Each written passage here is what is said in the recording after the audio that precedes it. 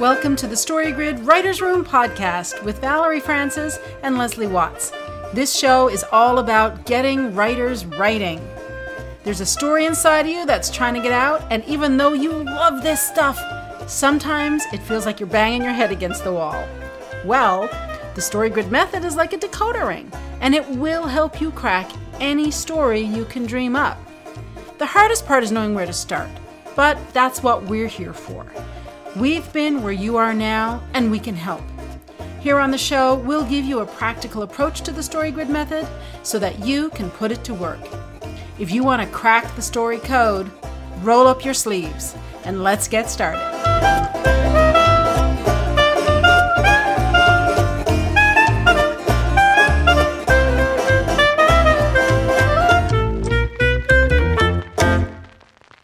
Welcome to Season 1, Episode 6 of the StoryGrid Writer's Room podcast.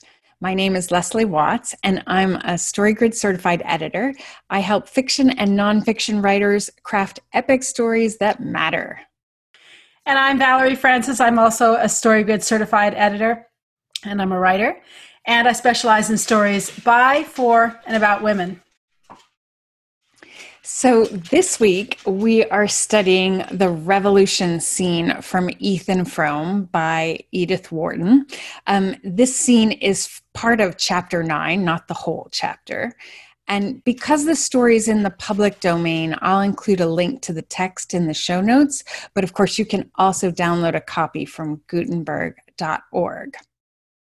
Now, we're focusing on scenes this season because scenes are the basic building blocks of story. To be able to write a story that works, you must be able to write a scene that works. And we're using stories that already appear somewhere in the StoryGrid universe this season. So the scene we're discussing today was discussed in the StoryGrid Guild. Now, of course, we'll have some new insights, so don't worry that you'll have heard it all before, because the insights just keep coming, don't they, Valerie? They sure do. Okay, so Ethan Frome, it is a society domestic story, and there's a secondary internal status pathetic plot, as well as an obsession love story subplot. So here's a brief overview of the 3-act structure. In the beginning hook, Ethan Frome falls for his wife's cousin, Maddie Silver, who is there to help Xena. But when his wife says Maddie must marry, Ethan says they can't afford to hire someone else, and Xena appears to let it go. In the middle build, over time, Ethan and Maddie grow close, but when Xena hires a girl to take Maddie's place, Ethan realizes he isn't able to challenge Xena and can't run away with Maddie. They prepare to separate. In the ending payoff, Ethan and Maddie leave for the station, but when Maddie suggests a suicide pact, Ethan agrees. They are horribly injured, and Xena ends up nursing Ethan and Maddie, who becomes as bitter and unhappy as Xena had been. Okay, so it's not an uplifting story, but there are some good things for us to learn from this scene. So let's get into the scene type. What function does this scene serve in the story? This is the core event, which is a revolution scene. That's the core event of a society story. And the value spectrum in a society story it's all about power to impotence. Who is empowered? Who is disenfranchised? That's what a society story is all about. And if you think about things like Ragtime, August Osage County, which is brilliant. I haven't seen it in the theater, but the film version with Meryl Streep is phenomenal. A Long Day's Journey into Night. These are big society stories. So the question here is, where does the story start and end along that value spectrum? And the core need, of course, is recognition And we're wondering whether that is attained or not. And the core emotion, I forgot the core emotion. It's intrigue. That's what's evoked in the reader. And I think intrigue pops up in a lot of genres, but that's a whole nother discussion. We'll leave that for another day. Okay, so then what kind of scene type is this? So if we're talking about the other type is the editor's scene type. In terms of the writer's scene type, what do we have here, Valerie? I found this really interesting. This is a conversation in a sled, which was in 1911, the mode of transportation. Today we would have it as a conversation in a car. And immediately I thought of the opening scene from The Accidental Tourist, where we have Macon and Sarah in the car. And it's a very similar kind of conversation, but not quite. When I say it's similar, I mean that there's an elephant in the car with them that they're avoiding talking about. In the case of Ethan and Maddie, it's that they're leaving one another forever, and they love one another, but they can't be together. So I'm sure we'll get into this in a minute. But after the inciting incident in this scene, there's, in my book anyway, I think 7 or 8 pages where they're avoiding talking about their separation. And they're talking about all these other mundane things, superficial things. The same thing happens in the scene with Macon and Sarah in The Accidental Tourist. They're talking about the weather for ages, and they're avoiding talking about the problems in their marriage until all of a sudden, Sarah, interestingly, it's the female who is the disenfranchised in both, because in both scenes, the man is in the driver's seat, literally and figuratively. And the woman is the less powerful of the scene.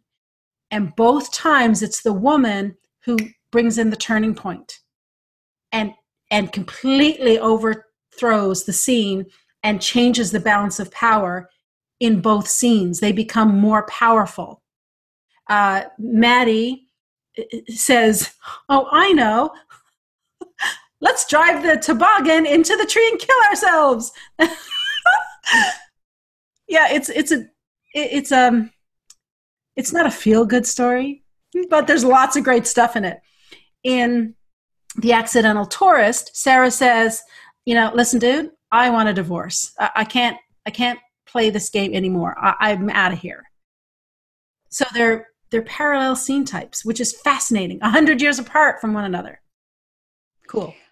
Right. And so that one, the scene from The Accidental Tourist, is the inciting incident, the global inciting incident of the story.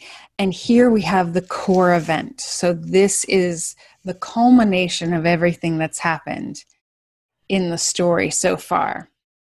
And in terms of the other just quick details, how many people are in the scene, we've got 2 on stage, 8 off stage. One of those is the most important character in the scene, really, or the most important force of antagonism. And let's talk about that, actually, because the power dynamic is not actually between the 2 on-stage characters. Ethan and Maddie, they want the same things. I think they want it for different reasons, but they want the same thing. So the real other force in this scene is Zena, who's Ethan's wife, and she's not on stage, but she is exerting pressure over them all the same. And it's interesting because Ethan feels compelled to follow orders, but he really wants to engage in his obsession with Maddie. So he did this, he had his little mini rebellion of, I'm taking Maddie to the station. I'm not letting anyone else do it. But Zena is still very much in the carriage with them, or in the wagon. Sled. They're in a sled. It's wintertime. Sleigh. That's right. It's a sleigh. Right.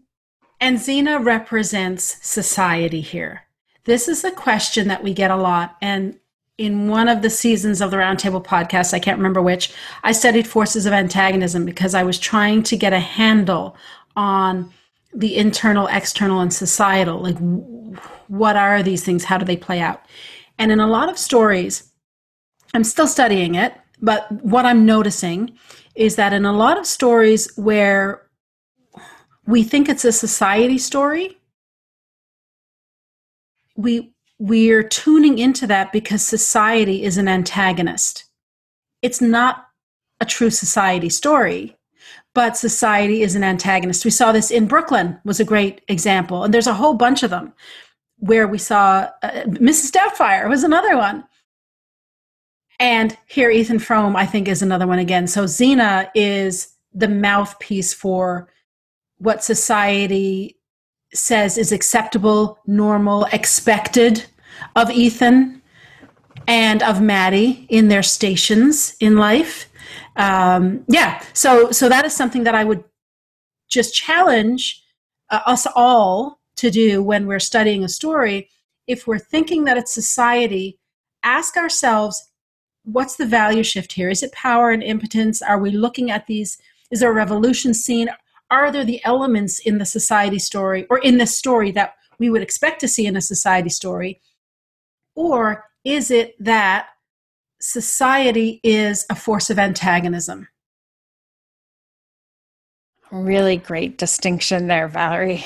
Thank you. So when we analyze a scene, of course, we need to answer 4 story event questions, and we identify the 5 commandments of storytelling.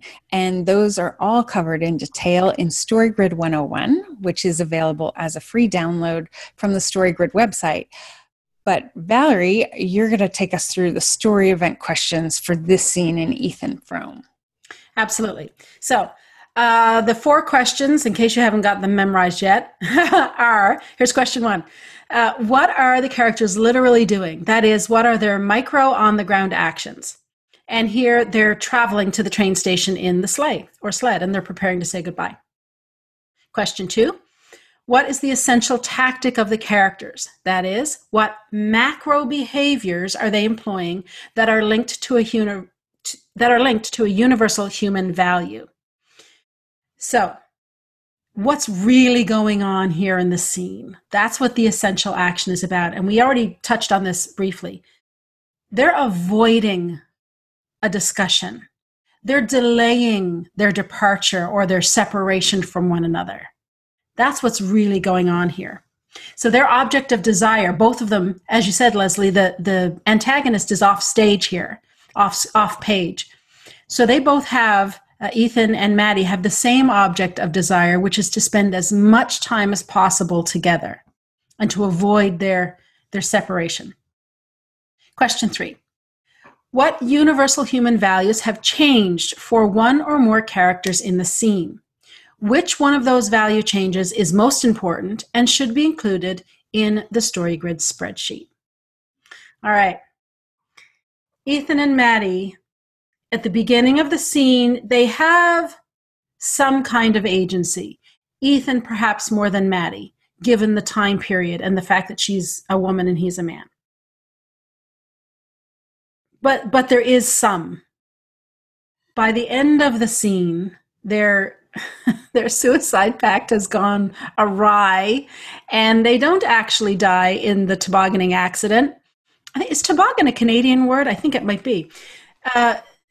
They're sliding down the hill, and their plan is to smack into an elm tree and the 2 of them to die so that they can live happily ever after in the hereafter, because they can't be together on Earth. That's their plan. It goes awry because they do indeed hit the elm tree, but they both survive. Maddie is paralyzed and Ethan has a limp. So they do end up together, spoiler alert. However, they're together in impotence. They are together in illness and an injury as invalids. Ethan's not quite an invalid. I mean, he can get around, and he does get around, but they both need a caregiver who is Xena. Right. And that we're going to talk about how all of that comes together in an interesting way. Let's look at the 5 commandments of storytelling. And I'm just going to run through this really quickly because it's not the most interesting thing about the scene. Well, hang on, Leslie. Before I do that, I didn't actually get to question 4. So people are going to say, hey, what about question 4? Let me just run over this quickly. So question 4, what is the story event that sums up the scene's on-the-ground actions, essential tactics, and value change? We will enter that event in the story grid spreadsheet. Ethan and Maddie, they want to be together, as I said, but since they can't do this in life, they're going to do it in death. So I talked about it, but I didn't specifically articulate that was the story event. So please continue, Leslie. Okay, great. So for the 5 commandments of storytelling for this scene, the inciting incident is that Ethan decides he will take Maddie to the train station to prolong his time with her. That is a causal inciting incident. There are a bunch of progressive complications, but they're pretty subtle. There are several repetitions, and we'll kind of talk about what's the driving force behind that in a bit. The turning point progressive complication. Maddie suggests that they use the sled to crash into the big elm tree to die by suicide and avoid life apart. And that's an action turning point or active turning point. That leads to the crisis. Does Ethan agree to attempt suicide or risk life without Maddie? And that, I would say, is a best bad choice.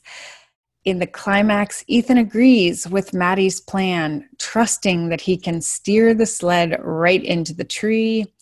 But at the last minute, in the resolution, Ethan decides to ride in front so he can feel Maddie's arms about him, which makes it harder to steal. And while approaching the tree, he sees his wife's face, an image of her, and his reaction causes the sled to go a little cattywampus, as one might say, and he and Maddie hit the tree, suffer severe injuries, but remain alive. Something that I think is really interesting about the 5 commandments here that worked 110 years ago, but may not necessarily work for a contemporary audience, and that is the repetition of the complications. In fact, I know it won't work for a contemporary audience because they've read it once. They don't want to read it again. There's no need for them to read it again. And this is one of the rules. You know, we say there are some rules or heuristics, as Sean puts it, rules of thumb. Some of them are firmer than others. When it comes to progressive complications, the rule of thumb is that you do not repeat them. Certainly you do not repeat them exactly. So if a character faces a situation or if there's a complication once, and for some reason in your story, that complication, that challenge, that test, that opportunity needs to come back again, bring it back in a different form. Alter it slightly. Up the stakes, up the ante. Make it somehow different. Make the outcome different. Something about it has to be a little different than what we saw the first time, because you'll lose your audience really quickly today. Because modern audiences have a really short attention span because we're used to instant gratification. We're used to watching a lot of film and television and reading novels that don't have this repetition. When we read a book that's 110 years old, we have a bit more patience, because we understand it was a different time, a different audience, a whole different lifestyle. And people had time to sit around in the evening. The well-to-do did anyway, to sit around and read. And that's why you see more description in books that are older. And you can, Edith Wharton could certainly get away with exact repetitions of complications, but that is something that I wouldn't translate into a contemporary novel. Please continue. Yeah. And, it just occurred to me in thinking about this, that those progressive complications, progressive complications are something within, from the arise from the environment, either because another character does something or because, something actually happens in the environment. And we have a lot of that here, a lot of action from, or something in the environment provokes Ethan to respond. And he's a very passive character. And so I think part of that is the point of the story. And again, I absolutely agree with you that doesn't work very well these days in most stories. And I'm not sure this story would play today very well. If someone were to publish this novella today, would it sell? Which is neither here nor there. It's about understanding what you're trying to accomplish. So I think some of that is story driven, but I think also it comes with a risk. Now, there is a film version that I have not seen. I haven't seen it either. It would be really interesting to see, and it's fairly recent. Well, it's in my lifetime, which I think is fairly recent. But it would be an interesting exercise to watch the movie and see if or how it has been altered for a contemporary audience. Because there's lots of meat in here.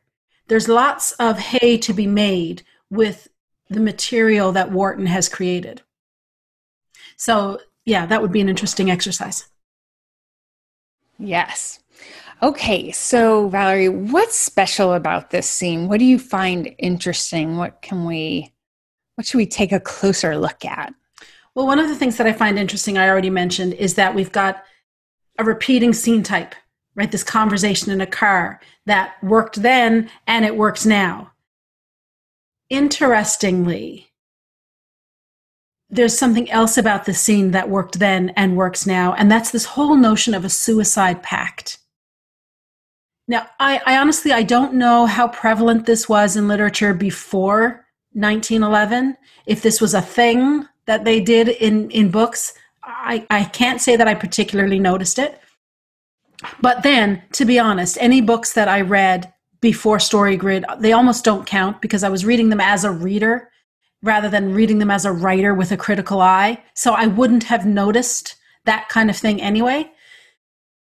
But when I was reading this scene, I just kept thinking about the scene from The Hunger Games, the first book, where Katniss and Peeta agree to take the berries together so that neither one of them will win the game.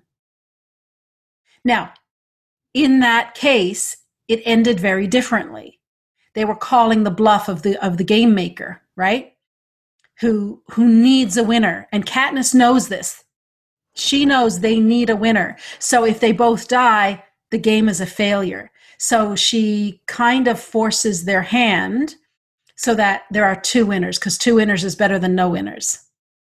So what I find interesting here is that here's one scene with two aspects of it that still work beautifully today for a contemporary audience. And I'm going to sound like a broken record, and I really don't care. This is why we study masterworks. This is why we read widely and deeply. There's a real hesitancy among writers to reach back into the past and review these classics, these old stories. And they're more work. They can be more work, absolutely. And, so maybe they're not as jazzy as The Hunger Games or whatever the thing is on the New York Times bestseller list for this week.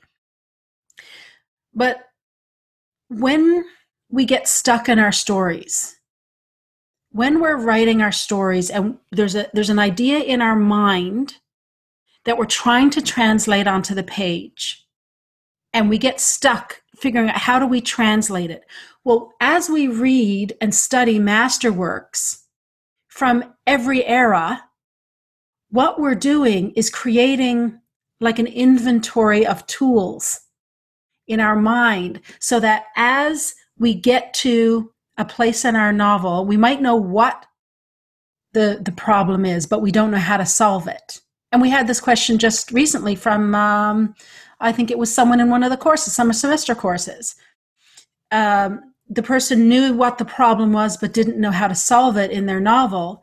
Well, this is where you reach into the novels that you've studied and said, well, Edith Wharton also had a situation where two people were trying to avoid talking about the elephant in the room.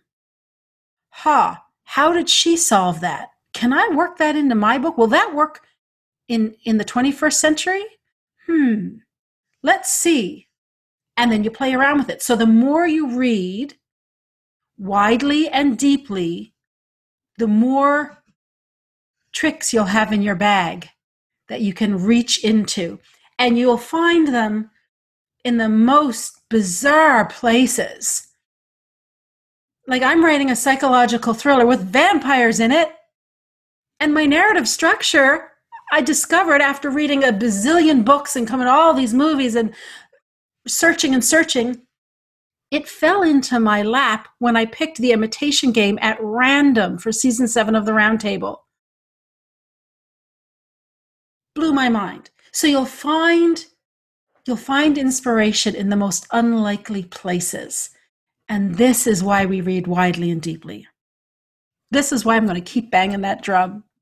And this is why we have stories like Ethan Frome, 3:10 to Yuma, I Stand Here Ironing, The Telltale Heart. That's why we're doing these, because the chances of you reading them on your own are slim.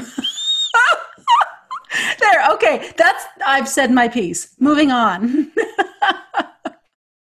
What else do I have here? Oh, yes. The other thing that I find really interesting about this story is the placement of the 5 commandments. So this is a really common question that we get. And it's a fair question, I think. And that is, where do the 5 commandments go in a scene? You know, is the inciting incident always in the first paragraph? Is the turning point always, say, at 50% in the scene? How do you, like, where do they go? And the answer is, it's up to you. That's artist's choice. And where you put them will depend on how you want to structure the scene and what you need the scene to do, how you want it to look. That's your specific artistic expression. That's your fingerprints on the story, where you want to put it. And it doesn't matter. We did I don't know which chapter it was, but it was the murder of Roger Ackroyd. It was the discovery of the dead body scene. I can't remember which chapter it was. And the resolution is really long. The 5 commandments come right up front in the scene, but the resolution goes on forever and a day because you're being introduced to all of the possible suspects, which is an Agatha Christie convention, okay? We did another chapter from, I think it was The Gates of Fire, with Stephen Pressfield. And in that case, there was this long lead-in before the inciting incident happened. And then the 5 commandments sort of were scrunched up at the end. Here you have, in my version anyway, there's 3 pages before the inciting incident. And then 6 or 7 pages of progressive complications. And as we said, a lot of those repeat, so it can feel a little laborious. Then you have the turning point, crisis, climax, and resolution sort of squished at the end. So where you put them is up to you. So this is a really good opportunity to have a look at, what do you do between the inciting incident and the turning point? Really have a look at the progressive complications that Leslie has articulated in the show notes. Read the scene. You can get it for free from Gutenberg.org. And ask yourself, how do you feel about those repeating complications? What would you do if you were rewriting this scene? How can you change those progressive complications? How can you, in your scene, in the novel that you're working on, or the short story, whatever your work in progress is, how can you fill in the space between the inciting incident and the turning point? Where do you want to put the 5 commandments? How do you want to space them out? And what what placement will work best in the scene that you're working on. So that's what I have to say about that. Oh, those are excellent points, Valerie. And really, I think thinking about what the effect those decisions have, so when you look at the scene and you have the inciting incident and it's spread out, like it creates a more spacious, a slower pace than when you have them all kind of stuck together or even more evenly spaced. So that's there's so many elements, so many things to look at. It's very exciting for a certain kind of person, right, Val? Yeah, that's right. Well, and to me, this story is really interesting, and because it presents a true cautionary tale.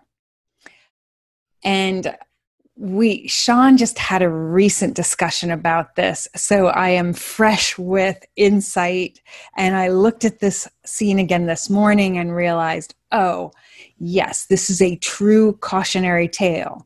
Now, we kind of get that, right? Because they don't succeed in the revolution. They're stuck together. It's all very negative and not very happy at the end. Ostensibly, Ethan gets what he wanted. He didn't want to be parted from Maddie. But he was so focused on what he wanted, he really missed what he needed. So when I looked at this story before, I thought, what he really needs is to recognize that pursuing Maddie is against his moral code. And there's a point to be made there. But on rereading it for this episode, I really see it differently. And what he needs is to shed his inertia and engage with life, whatever shows up. Now, I realize this is a tricky thing to talk about because he's a character who has suffered severe trauma. His circumstances are awful, and that pain is all real. And I wouldn't want to go around saying people, pull yourself up by your bootstraps, because I think that's a load of horse dung. But he was born into a working class family. He did drop then into severe poverty in a time when it was much easier to fall down than to get back up again. He didn't have a lot of options. But to me, his resignation about life is something, honestly, that I find difficult to experience. And I didn't realize what my discomfort was in reading the story. But everything he does is in reaction to his environment. He doesn't choose proactively. Maddie responds to his attention, and therefore he pursues it. But he doesn't choose, oh, Maddie is the love of my life, and therefore I am going to do whatever it takes. Now, if we compare this to Ragtime, which is a society historical story, so it's a little bit different. If we think about Coalhouse Walker never succumbed. He never became resigned to his circumstances. And part of that was that just isn't who he is. He's a proactive character. And while he accepts the circumstances as they are, he is a realist. He doesn't let them dictate his attitude or his choices, his actions in the world. So even though he died, he chose death over having his agency taken from him. Whereas Ethan, time and time again, just cedes his agency. And again, I want to be careful about the way I talk about this because there are people and characters who are in situations where they don't have a lot of agency. But the internal agency is what I'm talking about. That willingness to stay engaged in life, the willingness to inspire others, right? Because Coalhouse Walker's, his active resistance was an inspiration to others. So he didn't get what he wanted, but he got what he needed. And in the end, it's tragic, but it is a prescriptive tale because he made his death meaningful. Now, Ethan Frome, on the other hand, got what he thought he wanted, but in getting it, found out it was hollow. And in the process, as I said, he missed what he needed. So this is a really interesting comparison to me of what a true prescriptive story is and what a true cautionary story is.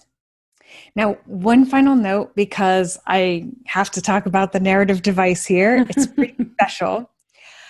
And it's a great example of a story with an overt narrator. We have an unnamed narrator who really wants to get to the bottom of what's going on with Ethan Frome. How did he get to be this way? But the main part of the narrative, that narrator disappears, and we get the experience of a selective, omniscient narration from Frome's point of view. I think it's a great way to get the best of both worlds or both options. You might think it's a little bit of a cheat, but it works. And so I really want to encourage you, if you're struggling with, I want it to be covert and overt in terms of the narrative device, this is an excellent example of that and a way that it works pretty seamlessly. Leslie, I just want to pick up on something you were talking about there. You touched on the fact that Ethan is a passive protagonist. Again, this is something that may have worked 100 years ago. Today, it doesn't work so well. Characters are not real people. Stories are not real life. In real life, you can be passive for whatever reason. When you're writing a novel, your main character's got to be active. They've got to be out there trying to get their life back on track. Because in the beginning hook, their life goes out of whack. And their whole goal is to get their life back to the way it was. And if you don't believe me, step back and observe how we're all dealing with COVID right now. COVID was a massive inciting incident that knocked all of our lives off kilter. It knocked us all out of homeostasis. What do we want? What is everyone constantly talking about? When things get back to normal, right? We all want to go back to the way things were in like November 2019, before this all started to pop. No, it might have been in the news before then. I remember hearing about it in the news in December 2019. And of course, I was busy getting ready for Christmas, and it sort of would pop in and out of my consciousness. In my part of the world, it didn't have an impact on my day-to-day life until March 15th. Beware the Ides of March. That's when everything shut down here. And since then, we're recording this now in September. Since then, everyone is talking about when things get back to normal. How much longer will it be before things go back to normal? Because that's what we all want, right? So the people who are sitting back passively, waiting for life to return back to normal so they can open up their businesses again, they're going to be out of business. The people who are actively stepping up and saying, okay, I've got to change the way I do business, so they're the protagonist of their life. They're being proactive rather than reactive. They're taking action rather than being passive. Those are the people that we're going to start hearing about. Those are the people who are going to go through this hero's journey and end up living a prescriptive tale. There are Ethan Fromes who are sitting back, going through a cautionary tale right now, who at the end of this will come out and say, wait a minute, what happened? How did I get here? So it's really important in a story for your character, certainly a contemporary story, for your character to be proactive and to be taking action to get his or her life back to the way it was before the inciting incident in the beginning hook, only to come to realize in the all is lost moment in the middle bill that life before the inciting incident is gone, never coming back. We've got to move forward. We've got to change internally so that we can go to a new normal. Hear, hear. And of course, you can be active at home. So please, of course, observe the local restrictions and be safe out there. But yes. And, that reminds me of, we've drawn some parallels to The Accidental Tourist. He starts out very passive. And it's not like he's not setting the world on fire by the end, but he does become more proactive. And if you want to have a passive character, perhaps you need to have a cautionary tale these days. I don't want to say have to, but certainly something to consider. Well, the thing is, if your protagonist is just following along and all these coincidences keep coming that happen into their life, it gets really boring. It becomes a boring read because it's coincidence after coincidence after coincidence. There's got to be some causal things in there. There's got to be some active turning points. You want to mix it up to keep your reader engaged and to keep the story exciting. Yes. Okay, so to wind up the show, we want to touch on a key takeaway from this scene. So Valerie, what do you have for us today? Well, like I said earlier, my key takeaway is read widely and deeply because you never know where inspiration is going to come from. This one scene has inspired, well, I don't know if this particular scene has inspired, but things that are in this scene are repeating in two contemporary bestsellers, The Accidental Tourist and The Hunger Games. I mean, and it's 110 years old. So Edith Wharton was there before us. Sean calls it, what did he call it? The ancestral internet. So we can reach back to the master storytellers that have come before us, who have already faced these narrative challenges and these literary challenges, see how they dealt with it, go back and grab their ideas and bring them forward and freshen them up for today and shape them and make them specific to the story that you're telling now.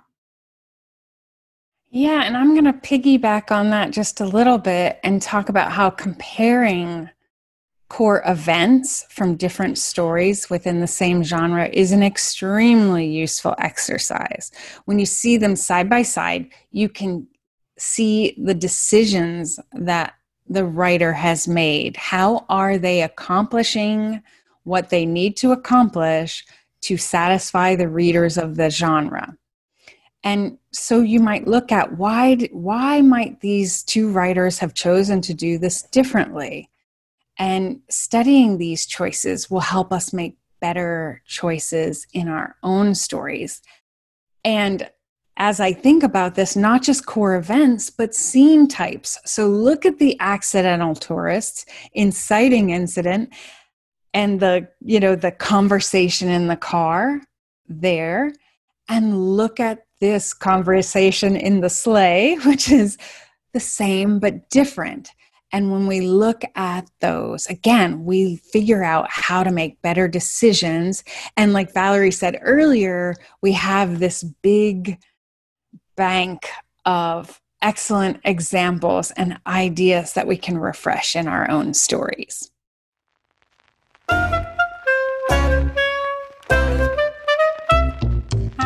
And that wraps it up for this week. Remember, if you want to become a better writer, you've got to write. And you've got to read. Why not challenge yourself this week to take one of the ideas we talked about in the episode and use it in your work? To support the show, leave us a rating and review and tell your writer friends about us. And if you're watching on YouTube, be sure to subscribe to the channel. If you want to see how we put story theory into practice, subscribe to the Unpodcast at valeriefrancis.ca/innercircle or writership.com. For show notes, blog posts, and information on the StoryGrid courses and guild, visit storygrid.com. Thanks so much for listening. We'll see you next time.